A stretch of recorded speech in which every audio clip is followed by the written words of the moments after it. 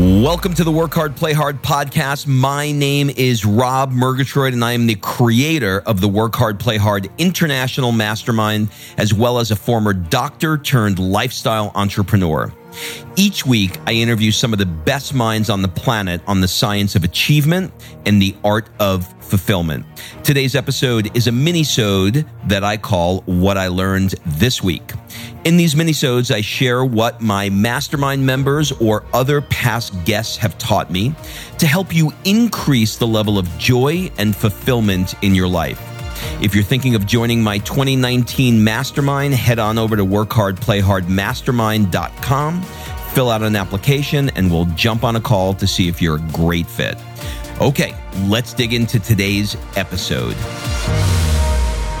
Why am I doing this? I'm doing this because I learn so much in these podcast episodes that I do that I thought it would be cool from time to time to share with you some different things that I've learned, some different things that I've picked up while they're still sort of fresh in my mind. I'm not exactly sure what to call these. I love what Tim Ferriss called it, which is a minisode, but I don't want to steal it, right? I mean, I can't steal it. That's his. So maybe I'll call it like a What I Learned-isode. I don't know. We'll mess around with that. This week, what I wanted to share with you is something that I learned from my friend Lewis Howes.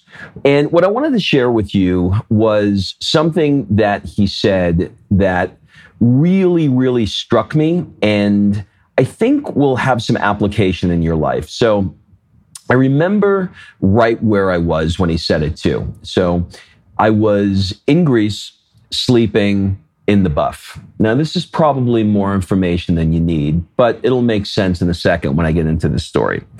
I'm passed out sleeping, probably had a little too much ouzo the night before. Kim's up early.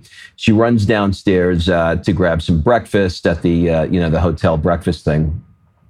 And she runs into Lewis. And Lewis says, "Where's Rob?" And she says, "He's sleeping." He's like, "Let's go wake him." And she's like, "Wake him? You want to wake him? He's asleep." She goes, No, I don't care. Let's go wake him."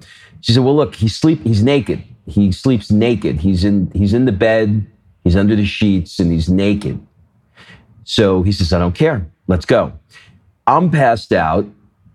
The door bangs open and all 7'2" of James Bond of him jumps on me and just starts like jumping. Okay. Scares the shit out of me. Does like a swan dive and a belly flop right on me. Okay.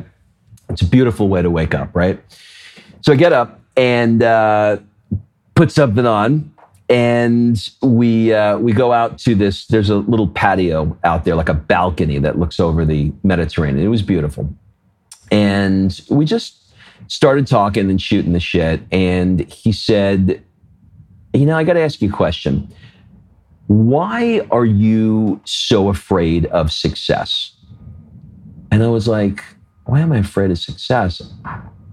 And I remember like getting this visceral reaction to the question, which is why I knew it was a good question, because I had a reaction that pissed me off. You ever have one of those things where you get like this, you react to something and you're like, you're pissed, but it's right, but you're still pissed, right? So I really had to process the question that he asked me. And I realized in the end of sort of like some self-analysis that he was right. And I couldn't figure out why that question, well, I knew why the question hit me the way it did. It hit me the way it did because he was right. But why was I so afraid of success? And I realized through a friend that he reminded me of a quote, and he said, "With success comes great responsibility." And I somehow linked up in my mind that the more success I had, the more perfect of an example that I had to be for people. And I realized that that's just not true. It's so easy to put a governor on success without even knowing it. So, all of us are like, we want to be successful. We want to accomplish these certain things. But sometimes we have these governors that are on us and we don't even know why they're there.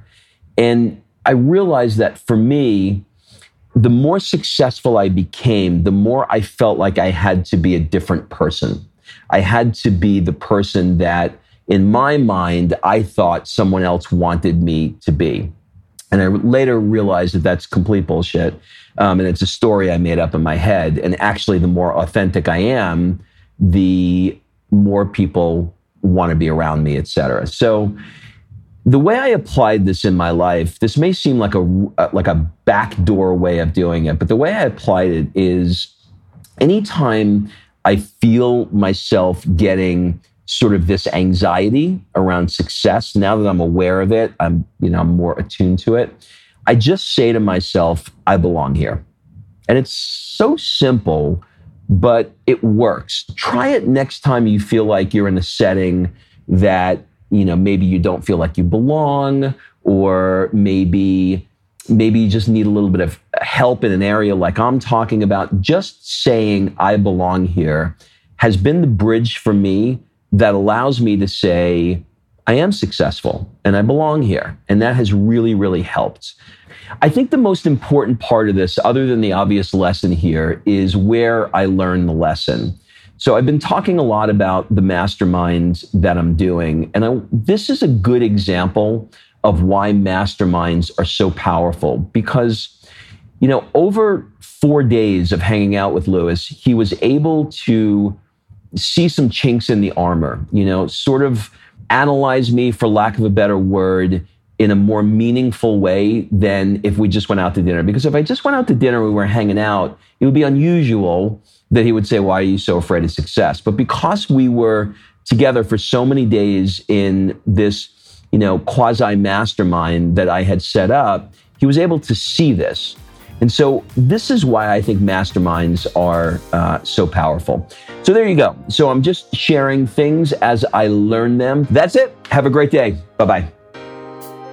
All right. I'd love to connect with you on Instagram. My handle is @RobMurgatroyd. I answer every direct message I get, and I would love to connect with you. If you love this episode and you know someone that needs some help in adding more fulfillment into their life, it would mean the world to me if you shared this podcast with them to help me get this movement out there. So if you like what you heard, head on over to iTunes and take 30 seconds and leave me a 5-star review, and I will be forever grateful.